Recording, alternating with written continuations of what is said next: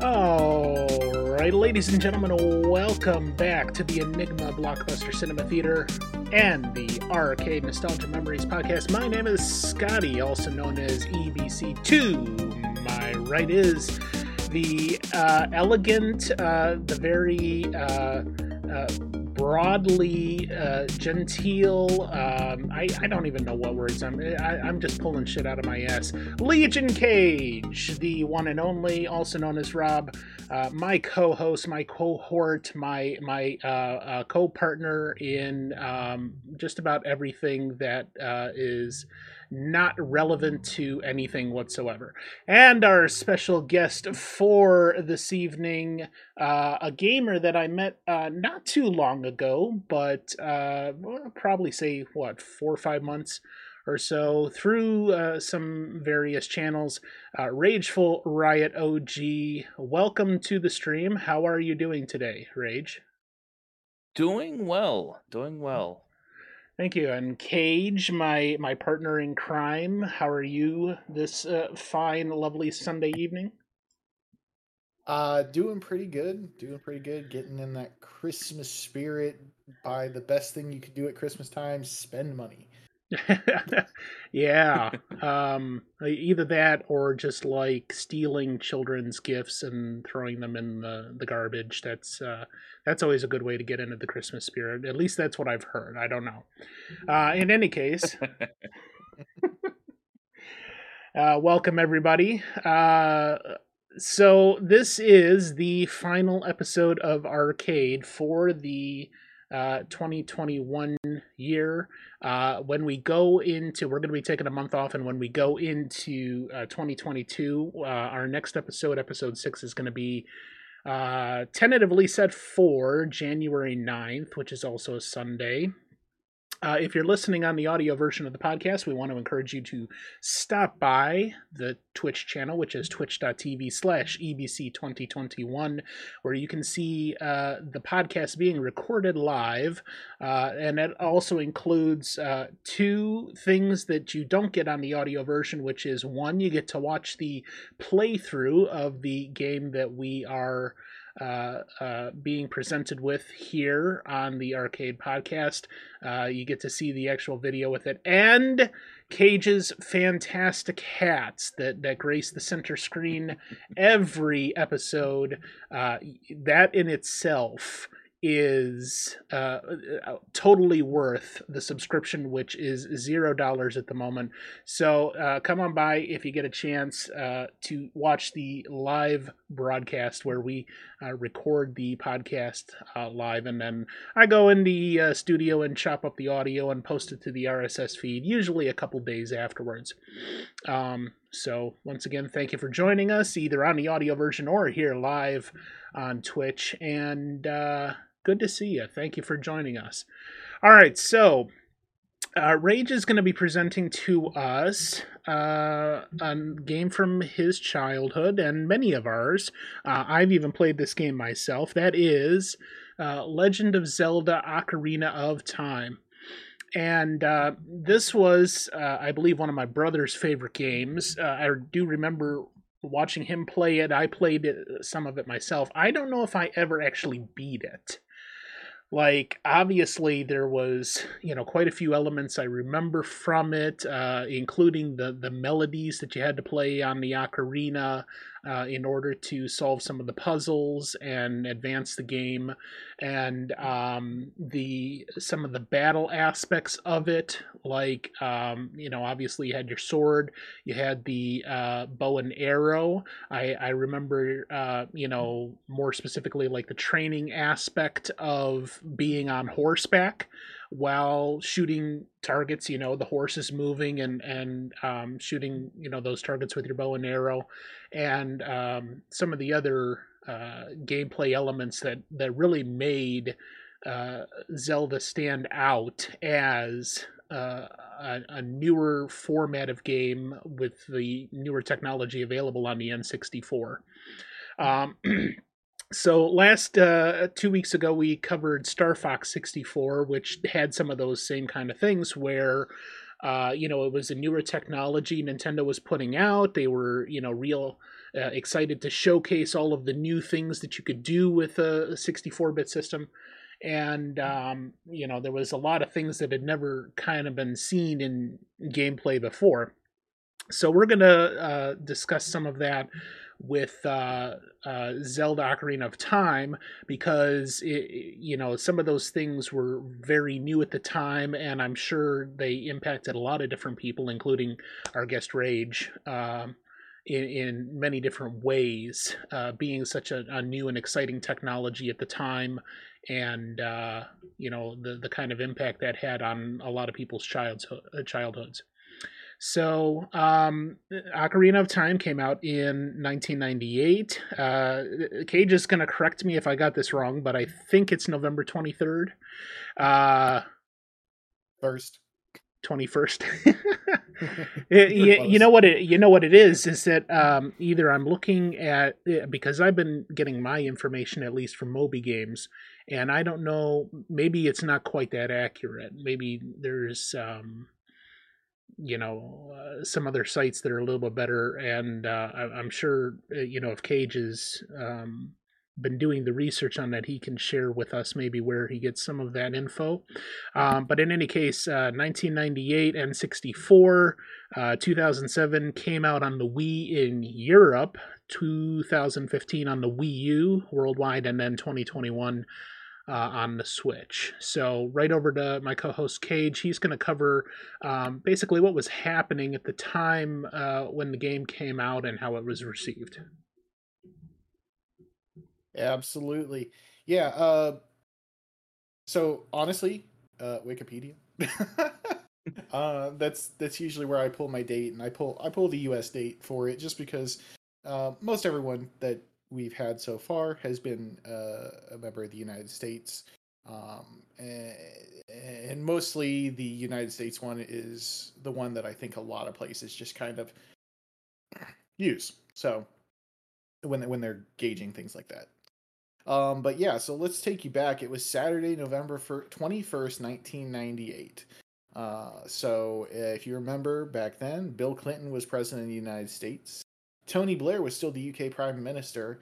If you turned on your radio in the US, you were probably listening to Lauryn Hill's Doo-Wop That Thing, Divine's Lately, 98 Degrees is Because of You, Monica's The First Night, or Deborah Cox's Nobody's Supposed to Be Here. I'll be honest with you, I don't know any of those songs, but I probably didn't listen to the radio that much in 1998, so I was probably playing Legend of Zelda, honestly. In 1998, on November 21st, there were some famous birthdays happening. Actor, writer, Ghostbuster, and overall legend Harold Ramis was celebrating his 54th birthday. Actress Goldie Hawn celebrated her 53rd. Voice actor Sean Schimmel, better known as Goku in the American version of Dragon Ball Z, was celebrating his 30th birthday. And women's wrestlers and I believe WWE Hall of Famers Nikki and Brie Bella, the Bella twins, were celebrating their 15th birthday. You may have been playing Animaniacs 10-Pin Alley or maybe Clock Tower 2 on the PlayStation, possibly even Dragon Warrior Monsters on the Game Boy Color, as those were some really big games at the time. But if you were like most people, you were trying to get your hands on The Legend of Zelda: Ocarina of Time. Ocarina of Time was the 5th game in the Legend of Zelda series, and the first one to be in 3D. The game originally released on the N64 and received near-perfect reviews from almost all major publications, with the game receiving a 99 out of 100 aggregate score on Metacritic. Edge, Electronic Gaming Monthly, Famitsu, GamePro, GameSpot, IGN, Next Generation, and RP Gamer all gave perfect scores, and Nintendo Power gave it a 9.5 out of 10, which is weird. I would anticipate them to be a little biased, but whatever. The game also received multiple Game of the Year awards from CESA, now known as the Japan Game Awards, Edge, EGM, GameSpot, Interactive Achievement Awards, Japanese Media Arts Festival, and other publications giving it Game of the Year. Ocarina has also received top honors as the greatest game of all time from Edge, Entertainment Weekly, Game Trailers, IGN, Metacritic, Nintendo Power, who gave it a poor score, or not a poor score, but not perfect, GameFAQs, Game Informer, Joystick, and multiple others. Those just being like the pinnacle awards. Ocarina of Time has also won awards for its music, its game design, best console game, story, many more things. This game, before it came out, over 500,000 people pre-ordered the game before it was released, awarding it for most advanced orders for a game from Guinness World Records. Over 1 million copies ended up being sold in the first week of release, ending with about 2.5 million before the end of the year. That's just basically a little over a month, putting it over $150 million in sales just in the US. And that's equivalent to $240 million after inflation in 2020. It was obviously the best-selling game of 1998. Over its lifetime, it would go on to sell 7.6 million copies worldwide for the Nintendo 64, and that's not including its various re-releases, as Scotty also mentioned, coming out on the Wii and Wii U virtually, Switch virtually, and they also did actual physical retail releases for the GameCube in a collector's pack with its sequel, Majora's Mask, the original 2 Zelda games. And then in another pack with the previously unreleased Master Quest that was supposed to come out for the 64 disc drive that ended up being canceled. And then a physical version for the 3DS. Overall, obviously, a very, very heavy selling game and very influential in the world of games. All right. So yeah, and honestly, just looking at it from like maybe a little bit of an outsider's perspective, I see a lot of streamers that will at least take a stab at this at one point or another. Now, I've only been on Twitch for about a year, and going through like the various games that I see streamers play, not only the new stuff coming out but the retro stuff. We just got raided in our live chat, and I'll thank Isnib for the raid, because he was playing that on his own channel, and I've seen several other people in the past several months playing it as well. So yeah, it's definitely a good one. A lot of good memories, I'm sure that people have of it, because it was so good at the time that a lot of people latched onto it. And I guess really that's the mark of a great game over time, to see just how many people latched onto it, not only in their childhood, but maybe discovered it a little bit later.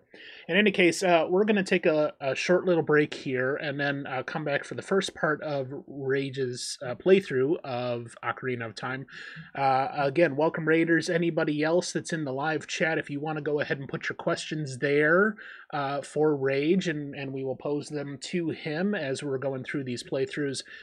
Feel free, just type them in there, and we will ask your questions of our guest here on Arcade. So we'll take a short break and be back in just a little bit. All right, welcome back. So we're beginning our first part of the playthrough that Rage was doing with Ocarina of Time here. And once again, if you're listening on the audio version of the podcast, we do want to encourage you to stop by twitch.tv/EBC2021 to watch the live recordings of the podcast, so that you can see these playthroughs. And if you miss it, obviously you're hearing this after the fact that it's been recorded. You can always go back on the channel and watch the video on demand and see it that way, or at least see on the schedule when the next one is coming up, so you can be a part of that, be here in the chat to ask your questions and that. So again, very different from anything that had come before it. With the N64 system, brand new technology. We're seeing the 3D graphics for the first time. We're seeing some elements that had not been a part of gaming before. So why don't you start, Rage, by telling us about like a little bit of the story, the gameplay, and the controls, and how to actually move through this now 3D environment. Okay, yeah, so the story to the game is basically you're playing as Link, who is this kid who is who's been tasked to help defeat this evil that has taken over Hyrule. It starts out with you just been summoned by the Great Deku Tree, saying that he needs you to come and take care of something. You don't really know what, and you got to gather weaponry and stuff to be able to get over there, and then you go and have to fight evil across the world of Hyrule and the land of Hyrule, and try and stop Ganon from being able to take over and reign supreme with the evil.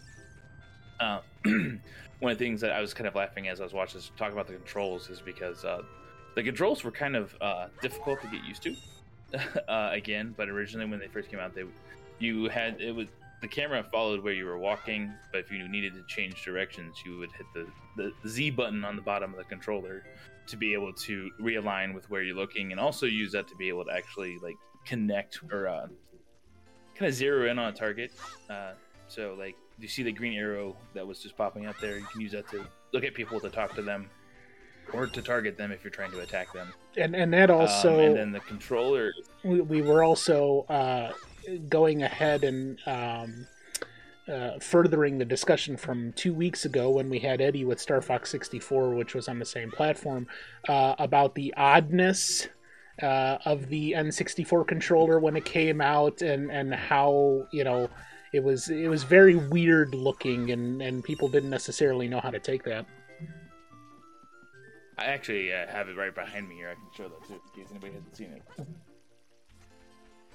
So if you hadn't seen the controller, this is the N64 controller, and it definitely was at the time easier to manage because she didn't have as much to what we have now with the Xbox and stuff like that. But the controller itself was a little bit wonky. The controls were a little bit to get used to because this was the first time I played a game where you had to actually set inventory onto your different buttons there.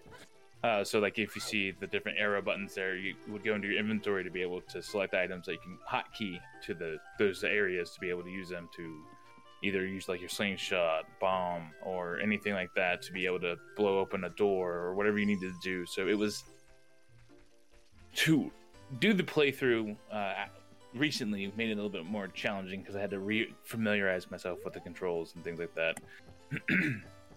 And then for kind of progressing through the game here, there were different things you had to complete. So like here, we are in the process of trying to get a shield and a sword to be able to go to the Great Deku Tree, because Mido is preventing you from getting there because he says that you're not who's supposed to be going there. You don't have a sword and shield, it's dangerous, you can't go in there. But then when you have it, you have to go to the Great Deku Tree, who lets you go in, and then each section has specific requirements of like weapons you might need and tools you might need to be able to do that. So here we were able to find the sword that you start out with to be able to get over there, and then you have to find the shield to be able to go and move on to the next part. You kind of touched it already, and honestly, I was going to ask you if you had played through on the original hardware, which it looks like you did because you had the controller nearby there. We questioned in the chat, and you kind of already touched this, but Short and Sweet 8402 asks, what was your initial impression of the game the first time you played it? Like maybe like give us like the 1 or 2, 3 words that like went through your head most when you started. Oh yeah, for sure. I remember when I first played this, I was basically looking at it in awe. Because, at the time, this was one of those, like, oh my gosh, this is so amazing. Look at these graphics, they're awesome. This is so cool. This is such a great game. So it was definitely a lot of the whole just being like blown away with how great the graphics were at the time.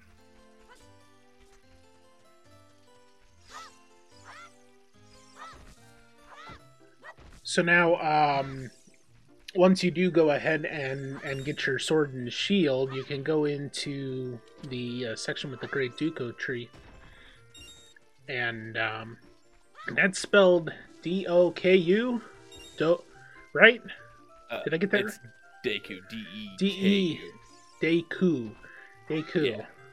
Yeah. I'm sure I'm gonna fuck more of this up at some point here because, like I told you in the little meeting we had before prepping for the podcast here, it's been probably 20 years since I've touched this, maybe even longer, maybe 25. I mean, it came out in 98, so I was probably playing it right when it came out there, 98, 99. Same with my brother. And, yeah, so I haven't touched it then, so probably 21 plus years since I've even got the ability to, like, control anything in this world and see, how it operates. Yeah. So it's a little bit hazy for me. Yeah, that was the same feeling when I first, because prior to doing this playthrough, I had played it on stream, and I had to get reacquainted with the controls and everything, and remember all the names and pronunciations, and remember how to play the game, because prior to playing it on stream, I hadn't touched it in years. Yeah. Yeah. So the I'm sorry. Go ahead, Cage. No, go ahead. No, I was just gonna say, how did you find, like, if you remember, going from a mainly 2D platform like NES, SNES to the newer 3D graphics on the 64? It was something that I liked it at the time, because I remember thinking, because I did used to play like the original Zelda that came out on NES before this. So when I played that and then switched over to this, I was just like blown away, like, oh, this is amazing. And I had to get used to actually having that ability to actually look around more than you were able on the NES, because you just had pretty much a screen right in front of you and you just went through that. So I had to kind of adjust to that, but it was definitely just mind-blowing to me, like, wow, look how far we've come in video games already. Just and oh no, how do I look over there?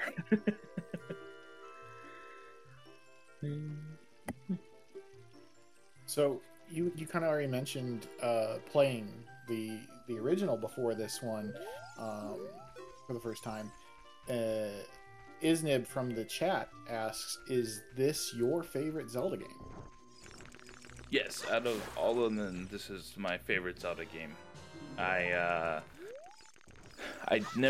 played like the original on the NES. I never played Zelda 2, and I played this one and then Majora's Mask. And out of the ones I did play, this was my favorite of them all. Not playing Zelda 2 is probably a good way to, like, prevent yourself from some rage. That is for sure. Yeah, from Legion Cage's playthrough of that on his channel, it doesn't look easy, and I've seen a couple other streamers doing it more recently, and yeah. Now, I never played any of the original ones, so I thought at one point I definitely did want to attempt the first one on original NES, and I don't know so much about the second one now, but at least the first one, I thought maybe would be a good one to try at least. Yeah, the first one is, at least in my opinion, it is difficult. But the second one just ramps the difficulty up, like almost from the get-go, and then it just cranks it up to like 10. As Scotty, as you just said, I've watched a couple other people also play it recently. Beyond me and Short and Sweet playing through it together at the same time, and struggling, and like one streamer in particular, Maleggio, he likes playing difficult retro games, and watching him struggle with it is like, oh boy. Yeah. So, well, then I think it was like either this morning or late last night I was watching Safdresh play a little bit of Zelda 2, and he was just flying through it like it was nothing, spreading hot butter on toast. He was just boom, boom, boom, boom, right through it. It's like, okay, clearly he he's got the level of skill that maybe a game like that requires.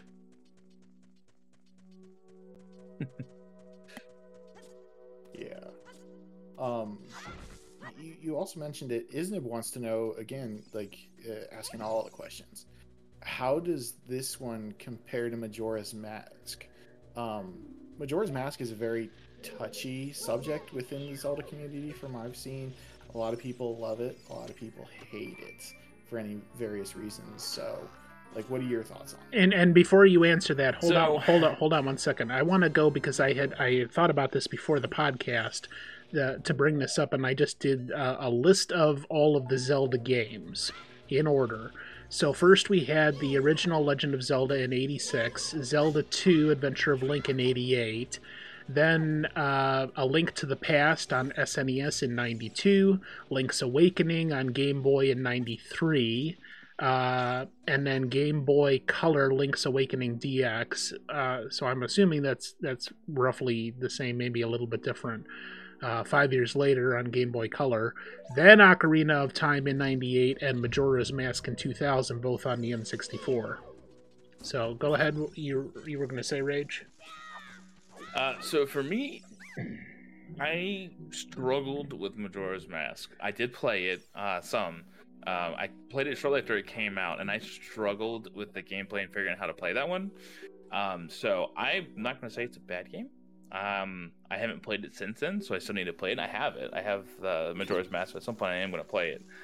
But I struggled really hard with Majora's Mask. I liked it. I liked the additions of like the Rumble Pack and stuff like that, and the fact that they had to add the extension. It made it feel like it was a very important game. You had to buy the extension or get the extension pack that came with it that you had to plug into the N64 to be able to play Majora's Mask. But I struggled to figure out what I had to do to get started in that game. So once you get to the point where you have the countdown, I pretty much struggled and got frustrated and haven't touched it since. So what you're saying is if I was to go back and try to do my own run of Ocarina of Time, I should just stop there and not actually go into Majora's Mask. I mean, I wouldn't necessarily say that, but if it's something that you're not good with complicated games, that might be the case. I'm not good with complicated games. There's a lot of moving parts with... There's honestly a lot of moving parts within Majora's Mask, because you have to not only deal with everything that Zelda throws at you in general, the puzzles, the enemies, the dungeons, then you have to tack onto it utilizing the ocarina and having time travel put on top of it. Like, it's daunting. Is it worse or better than Zelda 2 on NES, in your opinion?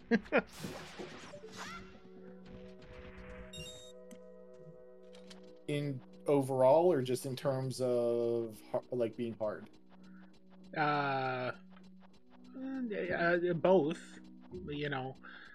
because look, I already decided by watching your guys' playthrough of Zelda 2 that I don't think I'm gonna attempt that anytime soon. Maybe in 2035 or something like that. But yeah, I'll definitely attempt the first one because that's a little bit more up my alley with the kind of the layout, and there's some RPG aspects to it, but I'm not a big RPG person at all, and I'm not so sure that I necessarily want to venture into that kind of thing, That's absolutely fair. I mean, personally, I would say that Zelda 2 is definitely harder than Majora's Mask, but honestly, at the same time, infinitely better. Yeah. And Rage, your opinion on that? Well, I've never really dabbled with the Legend of Zelda 2 at all, so I never actually played that one. But I will say, like, from playing the game, it was like Majora's Mask was just frustrating for me at the time, just because I couldn't figure out the mechanics. But the mechanics of the game were fantastic. Like Majora's Mask was great. I just got frustrated with the game myself, and then kind of backed out of it. Yeah.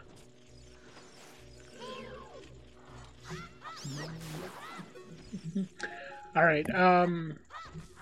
Let's see here. So, we've covered most of the gameplay, the controls, the story, and can you tell us a little bit more about, like, right now you've got the slingshot, which obviously that's a little bit different from like the bow and arrow.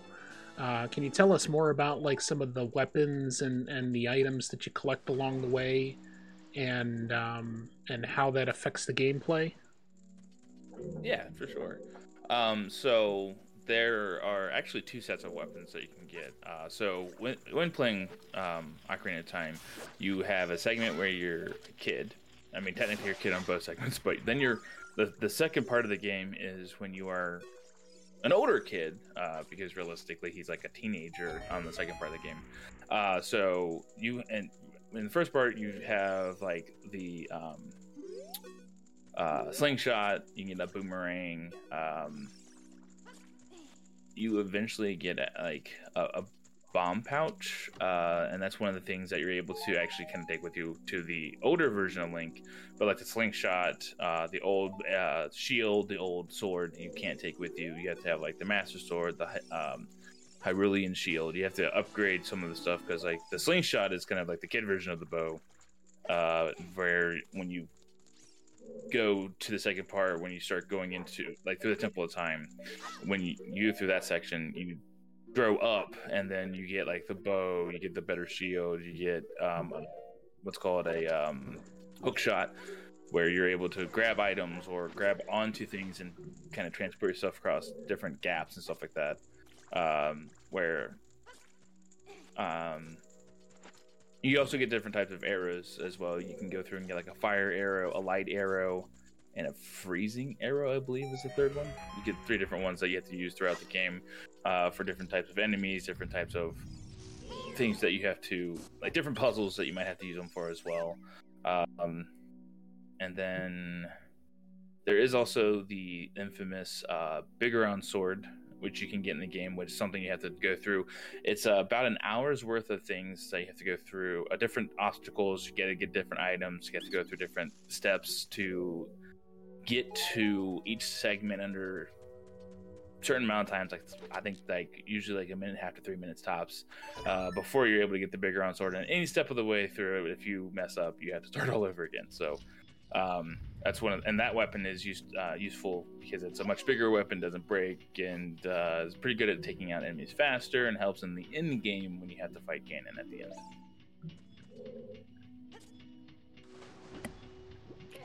So you were kind of talking about the various items that you get between being a kid and an adult. In the chat, Tubaswan wants to know 2 different things. 1, what is your favorite item in the game? And 2, what is your favorite puzzle within the game that utilizes one of the special items? Obviously, a lot of the puzzles within Zelda, they give you the item for a reason to complete that temple. Yeah. So yeah, favorite item, favorite puzzle that utilizes an item. And it doesn't have to be the same item for both. So. Right. Well, actually, it kind of works out, because one of my favorite items was the Lens of Truth. Because using the Lens of Truth, it gives you access to see things that might not be there. So doorways, possible enemies, and honestly, going through and finding that was, you find that and then go and be able to leave, because you have to use the Lens of Truth to see different entrances and stuff, things like that. And one of the puzzles that I enjoyed was just using that to first just go through the Spirit Temple later on in the game.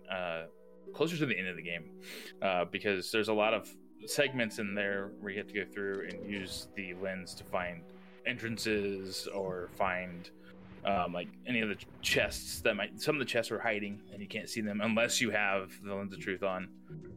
So basically anything that involved the lens of truth was actually stuff that I enjoyed because it added that element of, oh, hey, let me try this and see if I can find that.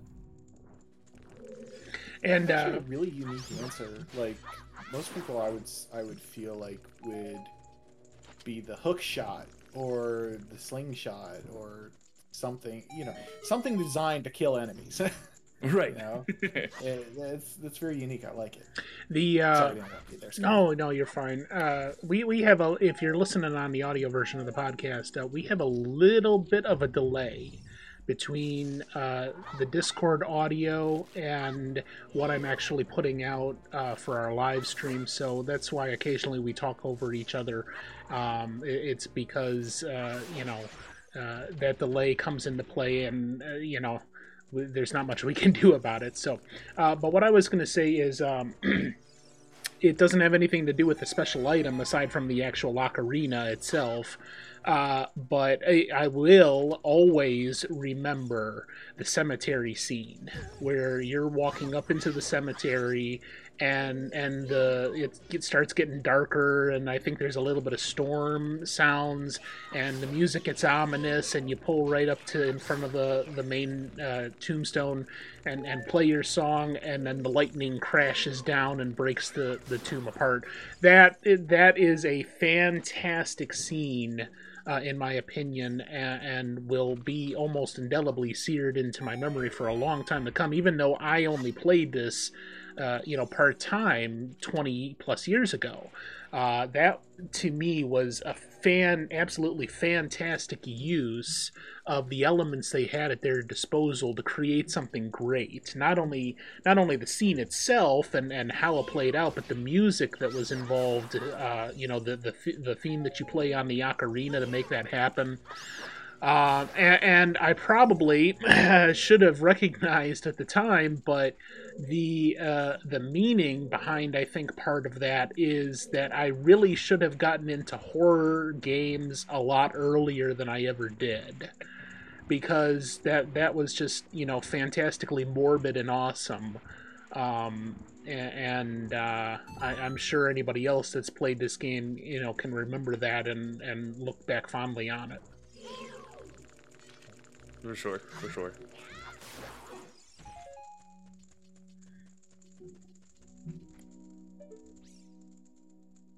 So looking at the other questions I'm getting from chat for your age, Star Road Gaming Cafe wants to know what's your favorite temple and least favorite temple. Well, I will start with least favorite first. Least favorite was the water temple. It was the one temple that gave me the most trouble, and when you had to fight your shadow self, basically, I always struggled, and it was the most frustrating part for me in this game was to fight the Shadow Link in the water temple. My favorite temple, I don't know if I really ever thought about that one. I'm trying to think of all of them. I mean, one of my favorites, I guess, was originally the Forest Temple, when you go for the first medallion, because that temple, it's fun encountering the different Poe that you have to encounter to unlock the different areas to be able to finally get to the final boss fight. Nice. And that final boss fight in the Forest Temple with the Phantom Ganon, before we started today, I did watch, actually, Iznib completed the Forest Temple on his stream, and that fight with the Phantom Ganon is very entertaining. Yes, I had to, when I was streaming this last, had to ask for some help because I couldn't remember how to take care of him. But it is an interesting one, and definitely kind of makes you kind of think outside the box a little bit. For sure.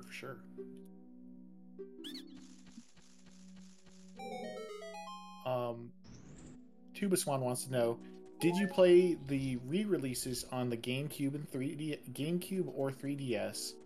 If so, did you like any of the changes they made? If not, what holds you back from attempting them? I have not. I've never did anything with any of the re-releases, and nothing's really holding me back. I just never thought of it. I didn't realize there were re-releases. I just happened to one day, my mom reminded me that they had the N64 and got it, so I was like, "Oh, hey, let's play Zelda again." So I just haven't done it. I just didn't think about it or anything. So nothing really holding me back from getting the re-releases.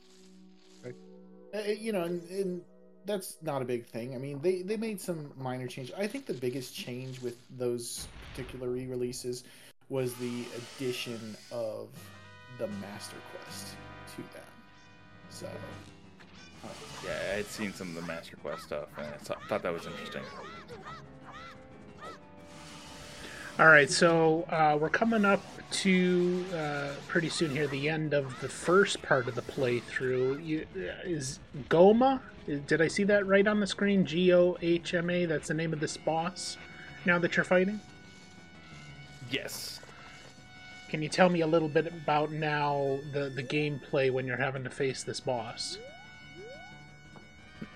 So, in regards to fighting this boss, it's all about you have to hit her eye whenever it's exposed. And once you hit it, you have to hit it with something, as you saw there, either with one of the Deku seeds, Deku nuts, or hitting with the bow, not bow, slingshot.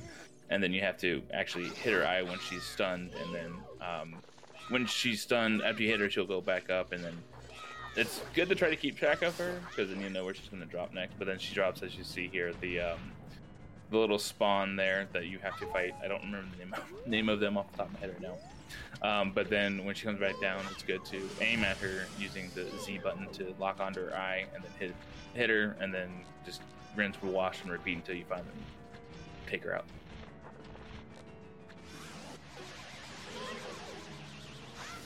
Which, as you see, you can also see there, when she isn't trying to attack at you, she's able to prevent you from hitting her in the eye until then. When she rears back to attack, then you can hit her with the slingshot and then proceed to hit the eye. Yeah, that's one thing I've noticed about some of the other boss fights, like watching Short and Sweet play Zelda 1. And then, of course, the various other people playing Zelda 2 over the last couple of weeks. The boss always seems to have, a few very short seconds or 1 second of vulnerability, at which that's the point you have to strike them, because otherwise it's going to be ineffective or not effective enough to actually do damage, unless you want to spend the next 30 minutes fighting them. So right, it seemed like that's kind of a recurring theme in these and maybe other RPGs like that is not you have to learn over time those vulnerabilities to exploit them. Yeah, and there's also, I know in this one particularly, you have the ability to, when you lock onto an enemy, you're able to interact with Navi, who then can tell you if she knows it, tell you the weakness. I didn't do it here because I remembered how to beat it, but I believe when you press, there's the up arrow on the controller. When you press that, Navi will interact and tell you, and I think it tells you to go for the eyeball. And the eye on this one, as you get further, the hints get less and less useful, and it gives you more riddles on what you can do to be able to hit them. Yeah, probably because at that point they're expecting you to actually play the game and figure shit out on your own. Use some of that gamer skill there. All right, so that's the end of the first part of the playthrough. We're going to take a short commercial break and come back for the second part of the playthrough. Once again, if you're in our live chat, please go ahead and post your questions for our guest Rage, who is presenting The Legend of Zelda Ocarina of Time, and we will go ahead and ask him and get those questions answered. In the second part of the playthrough, we're going to be covering more of the memories that Rage has surrounding this game in particular, and the kind of impact and influence it had on his life.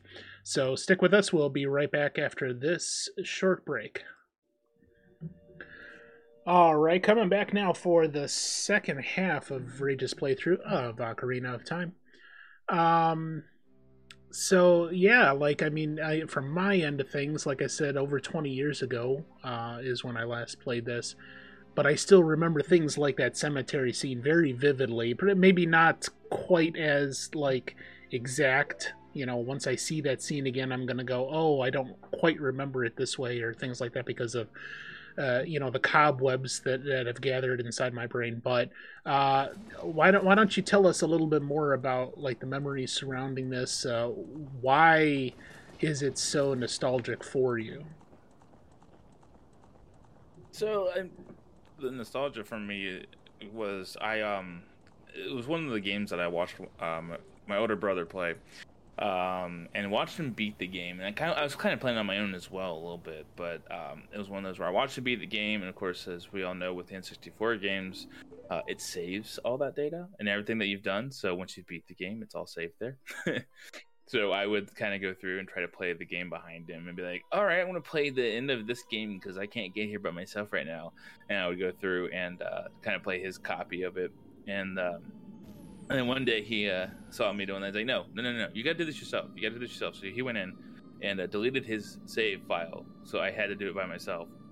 He said, if you can't play this game on your own without any help, then you might not need to play it. And it kind of sparked a fire, and then I went through and beat the game by my own. So just going, and it was also just one of those games where it was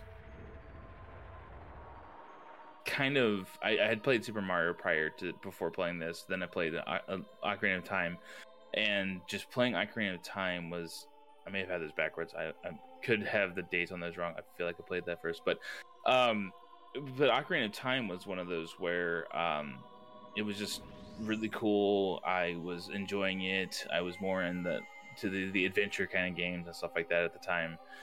So I really just, it was something that really stood out to me because the story was awesome. The gameplay was really, great for the time. Even now it's still great gameplay. The controls are a little bit wonky if you're playing it from the N64, but it's just one of those games that I enjoyed playing.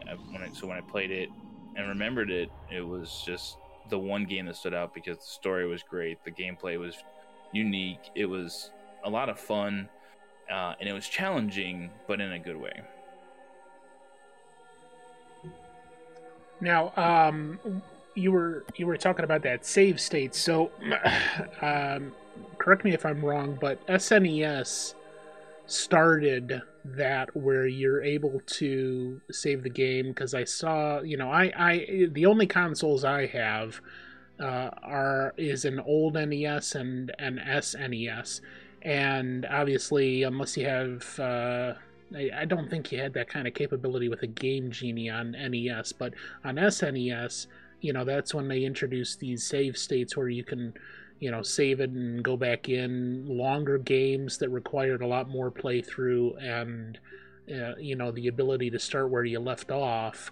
And correct me if I'm wrong, the N64 used to have, because if you look in the bottom of the controller, there's another port there that you can plug it in, and obviously that was mostly for like things the Rumble Pack, but wasn't there a larger memory card that you could plug into that port to save various game states on? That I don't remember. I am not sure. I know the most I had was the Rumble Pack myself, and then of course the expansion of the RAM, the card that went into the N64 for being able to play games like Ocarina of Time. Not Ocarina of Time, but playing games like Majora's Mask, because it required more RAM than the N64 had. I don't know about anything that extended memory, or not memory, but storage at all. I don't remember. The N64, you could get memory cards for them. It was mainly just like, it would be like the idea of like, okay, we're all going to Rage's house, right? And dude, I want to show you my file on Zelda and be able to show you how I, did this or this new thing I got. So I could put my save file on the memory card, take it over, put my memory card in your controller, and boot that up on your system, just like any other memory card that we've come to know.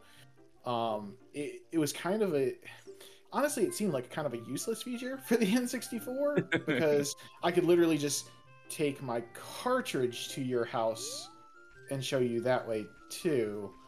But there were other uses for it, like with various other games, like taking created characters or things like that as well. There was advantages to it, just most people did not use them because they just saved it directly on the cartridge.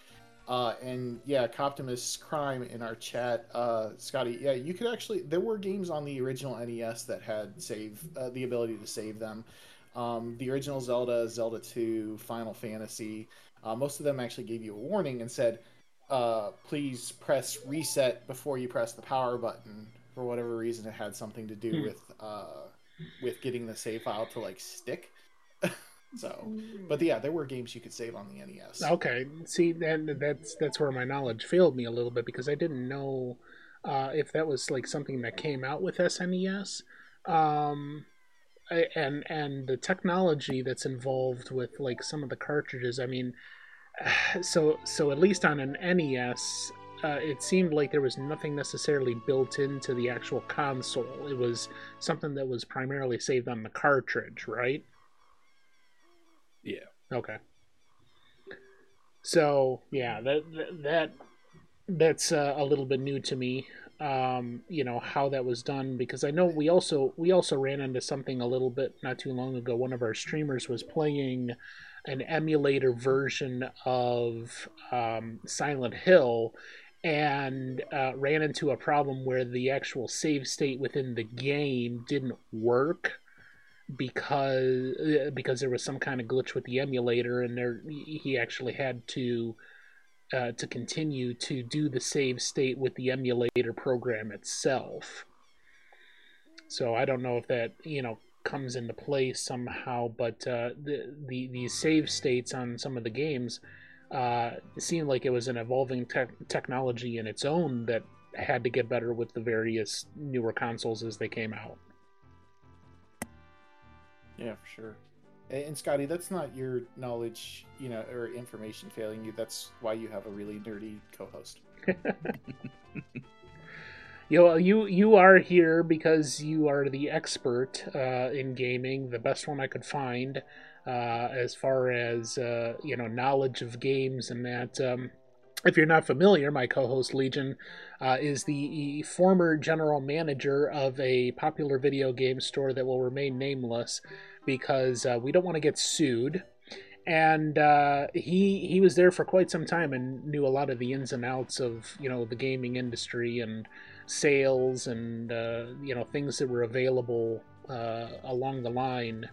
Not only the games themselves, but the consoles, the attachments, and that. So, while we're discussing that, I will go ahead and request, if you are listening to the audio version of the podcast, not only check out our channel where we do the live recording of the podcast, EBC 2021, but also check out my co-host channel, twitch.tv/Legion Cage, spelled LEGIONKAJE, and our guest today is Rageful Riot OG. He's at twitch.tv/RAGEFULRIOTOG. And I spell it out just in case you're listening and you want to check this out. That's how you can type them in and find them real quick to check out our individual channels on Twitch. And see how these games are played and some of the things that we present aside from the podcast itself.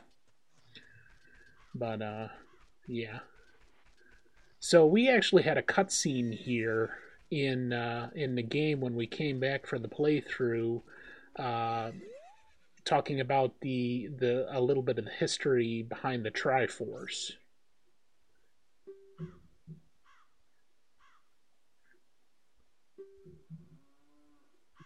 Did that yeah, so right. Sorry, that delay's coming into play here. Did that have any did it have any effect on how you were looking at this game as a youth? Some of the backstory in that? Oh yeah, the backstory was some of the cool stuff that some of the stuff that kind of drew me to this game.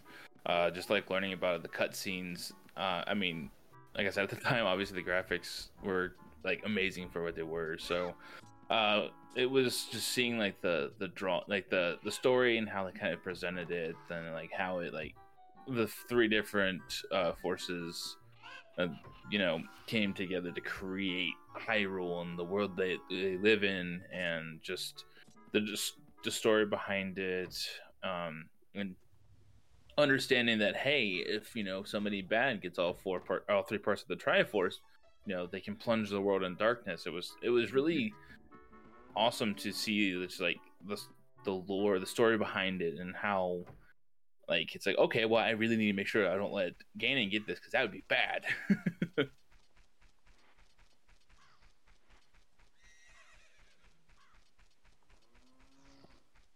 Yeah, I think this was the first one where they kind of uh, dove really into the idea of what the Triforce was.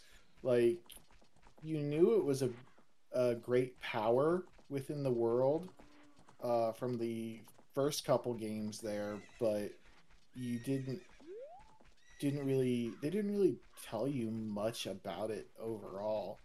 And this is uh well, they kind of touched on it in Link to the Past, I would say, and they talked about the Sacred Realm being the place where the Triforce is hidden and that kind of stuff.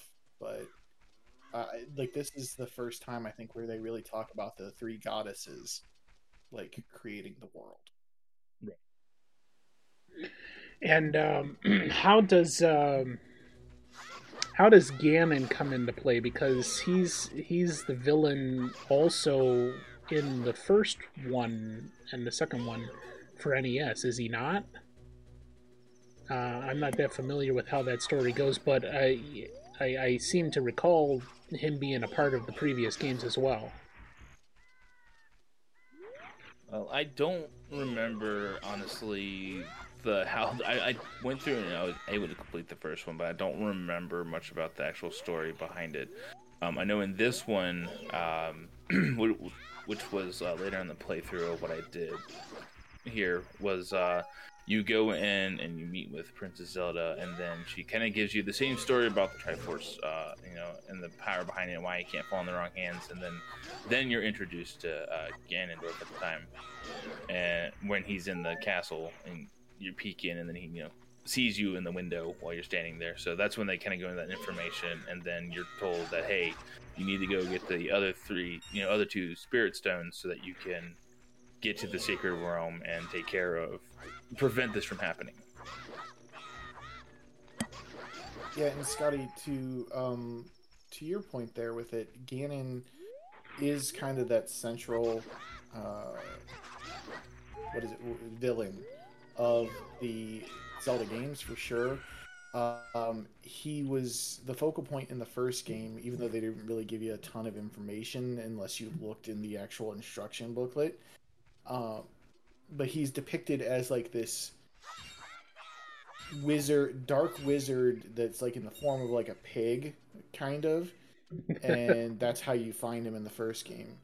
When Interesting. you see him, he's actually not in Zelda 2 at all.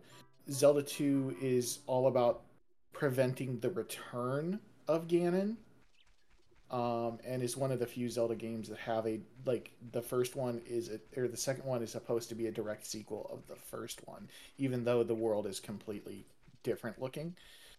Um, he comes back in Link to the Past on the Super Nintendo, and again is depicted as like this evil wizard that kind of is in the form of like this pig, like this boar-looking pig thing creature.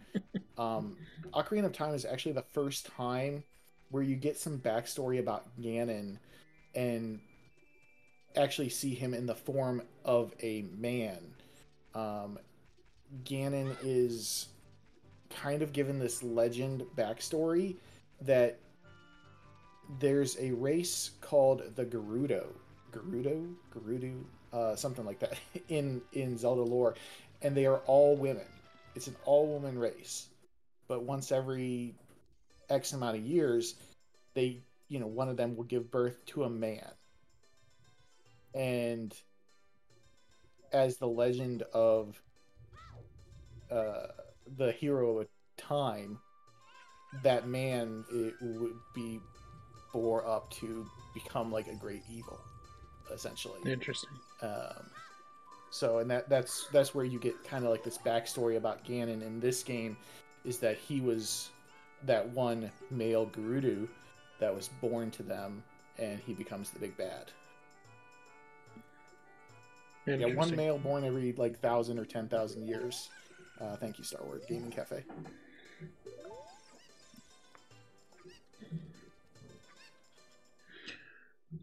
Interesting.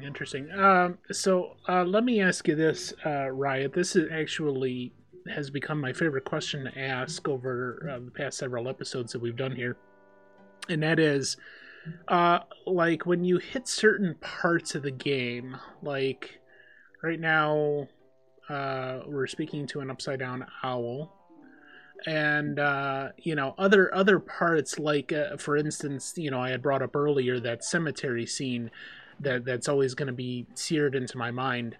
Are there any specific parts to the game where you come across the scene, and obviously you said it's been a while since you played it before doing this on your stream and on the playthrough, but you come across the scene and all of a sudden this memory flashes in your head because it was such a powerful thing that it invokes that memory from your past. Do you have anything like that in relation to this game, where you just hit that spot in the game and boom, you're instantly transported back to relive that memory again? I mean, largely those kind of moments were more just like in the game itself. Some of them being like when a lot of going back into just any of the temples, really, especially the first few, because I remember struggling through some of them, so I kind of don't remember some of the temples prior to playing it again recently. And it was just like, I mean, kind of this part, just remembering, okay, that's right, I know how to get around here, I know what I need to do to get around here to get to the castle. Or just that reminder of like, oh yeah, I remember this part. I remember feeling like, oh my god, this is actually happening. A lot of that being like some of the stuff that happens later in the game when you're the adult Link and you are revisiting. I can't remember the name of the village. It's leading up to the mountain or Death Mountain or the volcano. When you go into the village there and later in the game, and something like everything just like seems dark and everything, dark, or the volcano seems to be active, and you realize, oh, I have to go up there and take care of that. And then of course, as you mentioned, and also just that this scene in the cemetery with the when you get into the the Hyrule Royal Crypt to go and take care of that stuff, just remembering some of those moments in the game, and just right before coming up to him, I'm like, oh yeah, this is when this happens. This is gonna be so cool to watch. Watch it again now, so many years later. Yeah, I think that's a big part of it as well. Not necessarily like something that happened outside of the game, but things that are happening in the game. If you haven't seen it for a while, like you said, oh yeah, this is what's going to happen next, and you remember, why that holds such value to you, because it was things that you remember fondly over the years. See, even now, just watching this, you go into the Hyrule Castle, or attempting to get in there. I remember seeing some of that sneaking around, and I haven't seen this, despite some of our streamer friends actually playing it recently. I haven't seen this in 20 years, but I now remember it. So yeah, I think a lot of those in-game elements could be just as big of a happy memory surrounding the game as events outside of it. Like, we've had some of our guests in the past talk about how it related to their family specifically, spending, a certain amount of time playing the game with their parents or siblings or friends, in one case we had one of our guests talking about how she had a time limit on the amount of time she could play the game, because there was a password placed on her console by her father, and she happened to guess on the first try the right password, and never said a damn word about it, but was able to then use that. And those kinds of external memories are maybe just as good as the internal ones, where we're looking at parts of the game and going, oh yeah, this was great. Yeah, and I just remembered another one of those memories that I remember, and I don't know if anybody from my stream that day is in here right now, but I remember when I was in the water temple, on stream, I remember getting to a point, I'm like, oh no, I know it's behind this door. Guys, I don't want to go in this door. I know it's behind this door. It was the fight with your shadow self. I knew for a fact. I was like, this is it. This is the door I don't want to go through, because I go through this door, I'm going to be frustrated.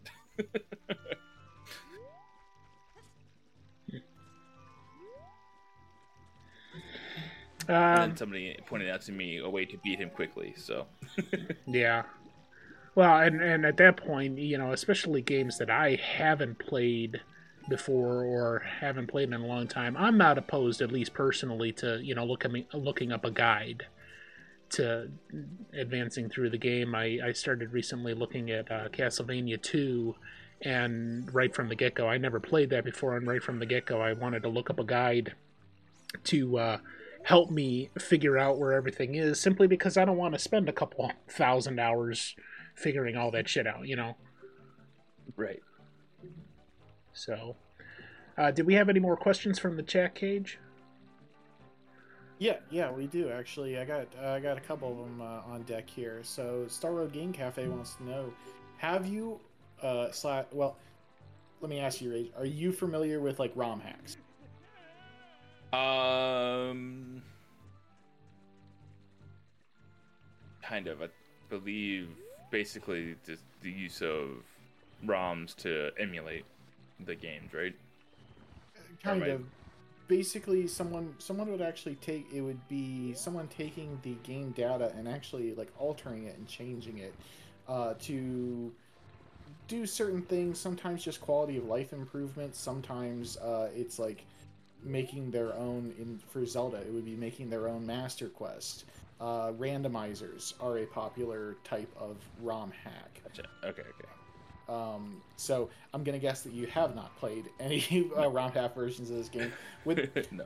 Would that be something that you would consider doing? Playing like a new quest or a randomizer, or where you get, Luke's lightsaber from Star Wars instead of the Master Sword, or something like that. Oh yeah, no, for sure. I mean, one of the things I noticed were the people doing the randomizer, and that was something I was like, I might do that. I would love to do something like that. I don't have something for that right now, but I would love to.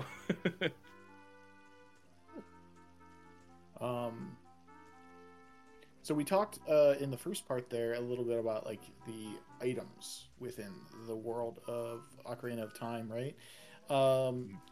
Tubaswan wants to know, what is your opinion of Zelda's continued use of musical instruments to enhance the gameplay? Items like the ocarina, the flute, the drums in Majora's Mask, the pan flute and Spirit's tracks, things like that. And do you think the capabilities of using instruments as items to enhance the gameplay peaked in Ocarina of Time? So I like the idea of the supplement of using the different instruments and the different songs to make changes to the game in whatever way, whether it be revealing something, changing the weather, changing what time of day it is. I like the idea, and I don't know enough about any of the games past Ocarina of Time and Majora's Mask to know how well they played it out. I know in Ocarina of Time it was handled really well. I like the way it was used, and it was something that I had to play some of the more recent ones to see what it looks like, but I feel like it was a good addition, and I feel like it could easily be translated well to the other games with other instruments as well. So I feel like, did they hit the peak here? I wouldn't really know, but I feel like they could easily have expanded upon it and made it even better. It was well done to begin with, though, so I wouldn't know since I haven't played any of the other games.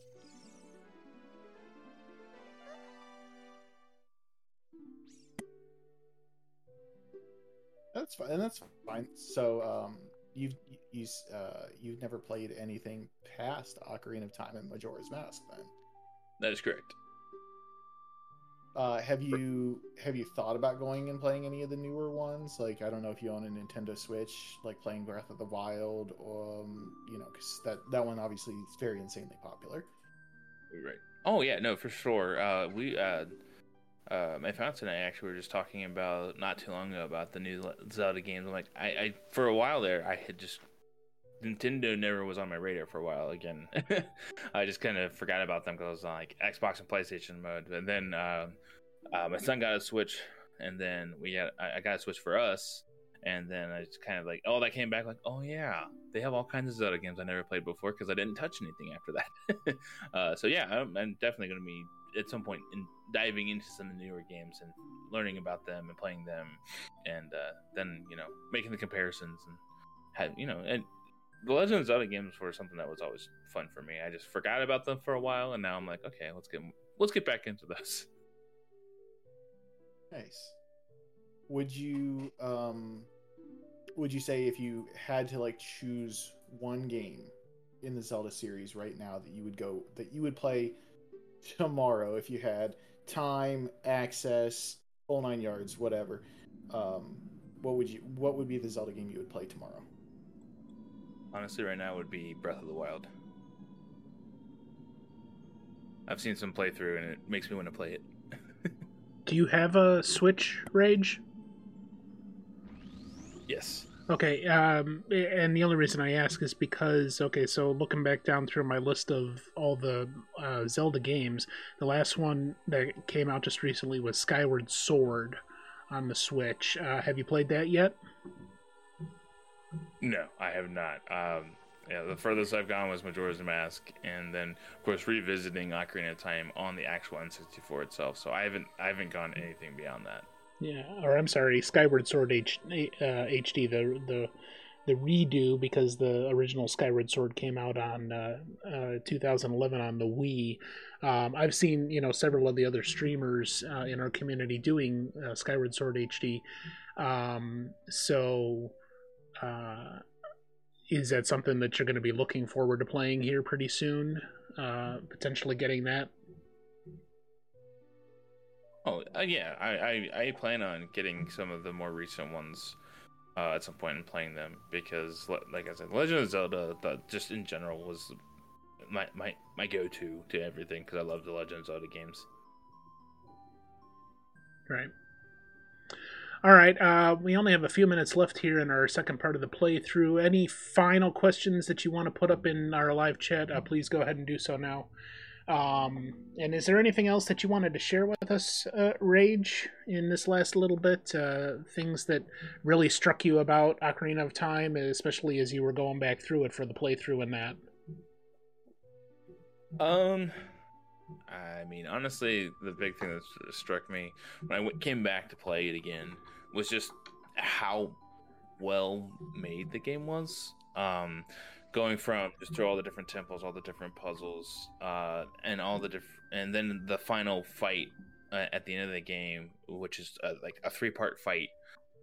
It was just interesting to me how well made this game was for the time it came out. And then, of course, I did have the funny thought to myself when I was playing this before of the fact that I found it quite interesting that Ganon left all of these things for Link to get while he was, able to take over Hyrule at the time, just to be defeated and surprised that he was defeated by Link with all the tools that he left in all the temples, thinking he wouldn't get them. Sounds like a classic bad villain move. Right, exactly. Well, and it seems like, in general, this game was just complicated enough to give you that standard of excellence as far as gameplay goes. You're not going to beat it in a day, especially not getting it firsthand, but, maybe within a week or two, you're putting in the time to learn what you need to learn and solve all the puzzles, and it gives you a good gameplay experience for the amount of money you spent at the time to actually play it. And Oh yeah, for sure. Maybe that in itself is a mark of a good game, is how much gameplay and time spent do you actually get for your value.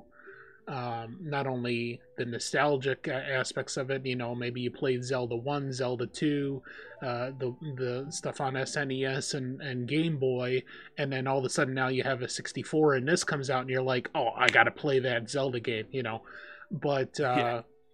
The actual gameplay experience, furthering of the story, more of the background, like they did here, with the three of them, creating the universe and, or at least the world, and creating the Triforce, that it was an integral part of the story, but you didn't necessarily know that kind of stuff before. And especially if you're into the lore, getting that kind of backstory stuff that really fleshes it out.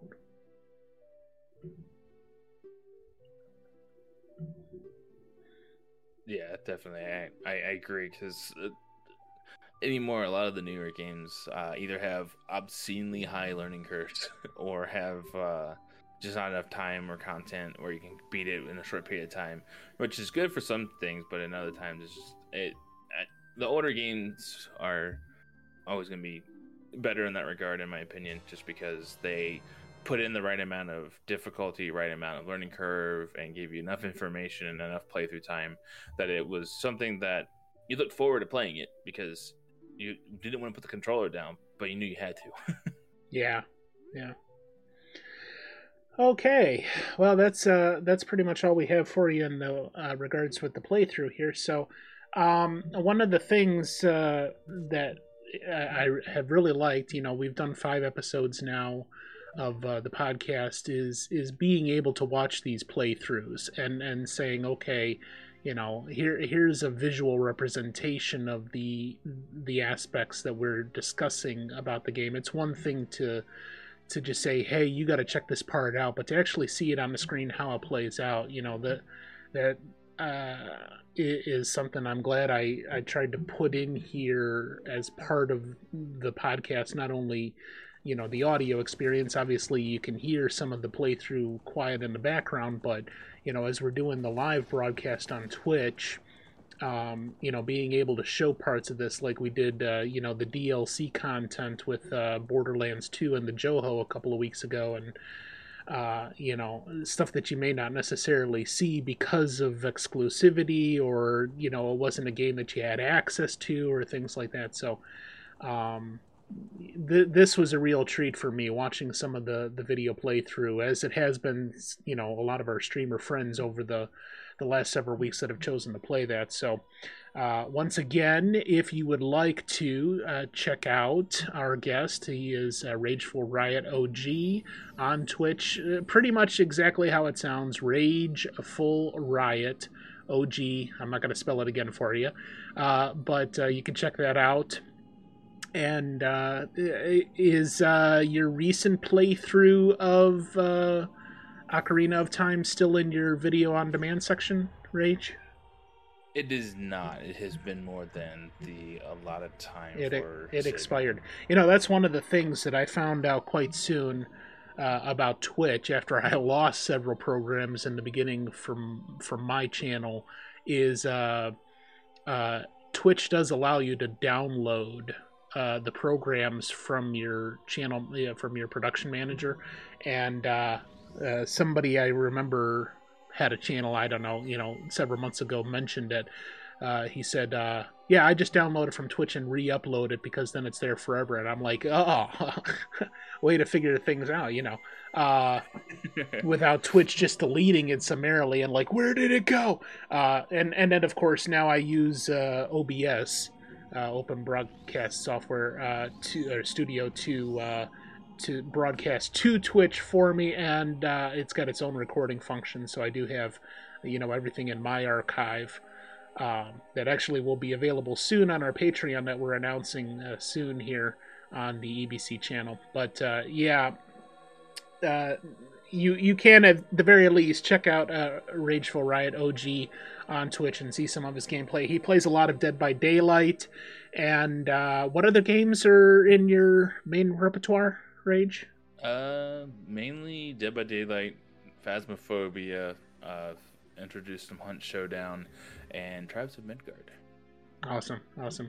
And at the very least, as if Legion Cage's hats were not enough of a draw, you definitely have to check out the video on demand for this podcast on my Twitch, if for nothing else to see the wings that appear to be sprouting out of Rage's head on his webcam because of his background. It is a fabulous sight to behold. So I want to thank everybody for joining us. Once again, this is the Arcade Nostalgia Memories podcast. My name is Scotty, also known as EBC.